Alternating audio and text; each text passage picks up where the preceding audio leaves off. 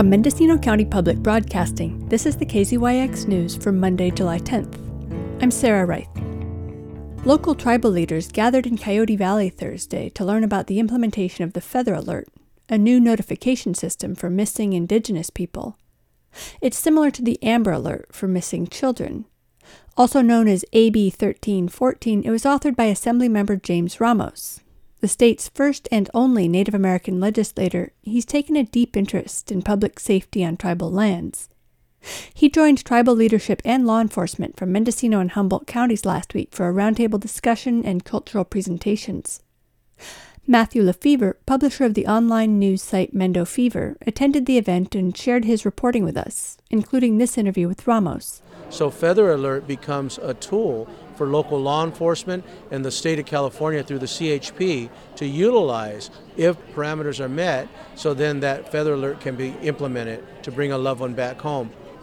And the post-certification component of tribal police, what direction should we go for empowering those tribal police? Do you have any legislation in mind? Or So Public Law 280 was asserted jurisdiction of policing over tribal lands over 6 states. California is one of them. So we're under Public Law 280 that federal Congress actually enacted. So that took away some of the policing authority within tribal lands. We believe that has to be strengthened for tribal communities. Currently, right now in the state of California, you have tribal governments that got creative on trying to get around Public Law 280. One is through cross-deputization, where the cross-deputization takes place with the local county sheriff's department, and they're now employed by the tribal governments. There's also the hiring of reserve deputies for some tribal governments that are hiring reserve deputies. When that happens, then the reserve deputy upholds the laws of the state of California, but also now the ordinances and laws of the tribal government. So that solved that. There's also a few tribes that still rely on the Bureau of Indian Affairs for public safety. And even just talking about that shows how disenfranchised public safety is for Indian communities in the state of California. John Rodriguez, the police chief for the Coyote Valley Band of Pomo Indians, made a powerful civil rights argument for strengthening tribal-led law enforcement.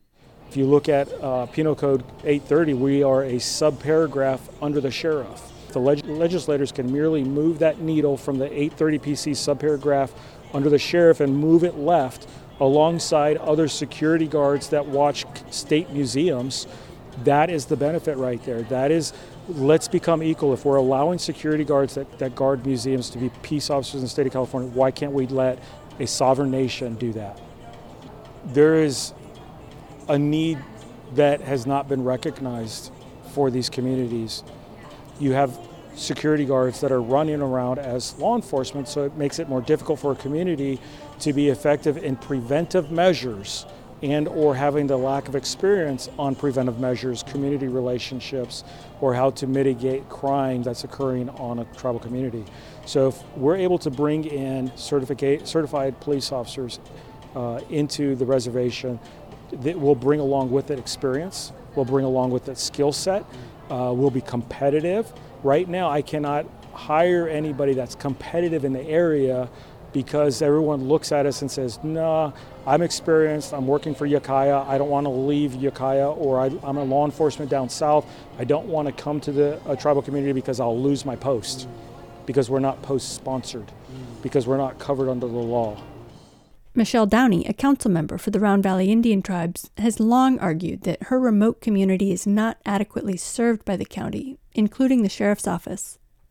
She questions if that will change with the new law. I believe that in order for Mendocino County to work with Round Valley or any tribes in Mendocino County, that the resources need to be trickled down to the Sheriff's Department because they have an obligation with PL 280 to support and protect Round Valley and any reservation in Mendocino County.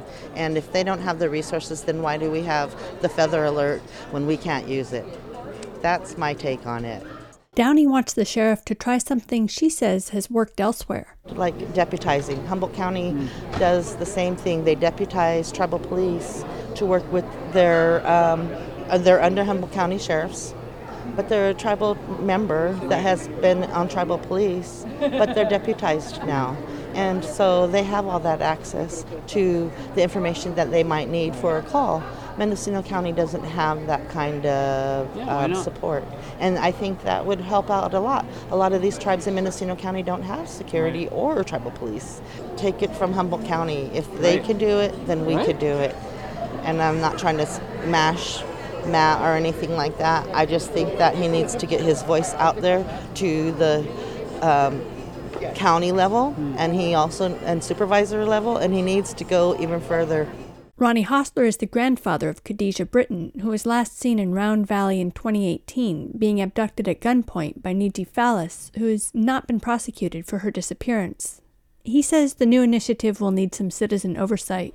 I said in Mendocino County here, we need about 8, maybe 9, 10 committee that will not let them forget about what their job doing, like they're doing with a lot of our missing persons and cases that's unsolved. And if we don't have a committee to make them do it, then it's not going to happen. For KZYX News, I'm Sarah Wright. Thanks to Matt Lefevre, publisher of Mendo Fever, for sharing his reporting with us here.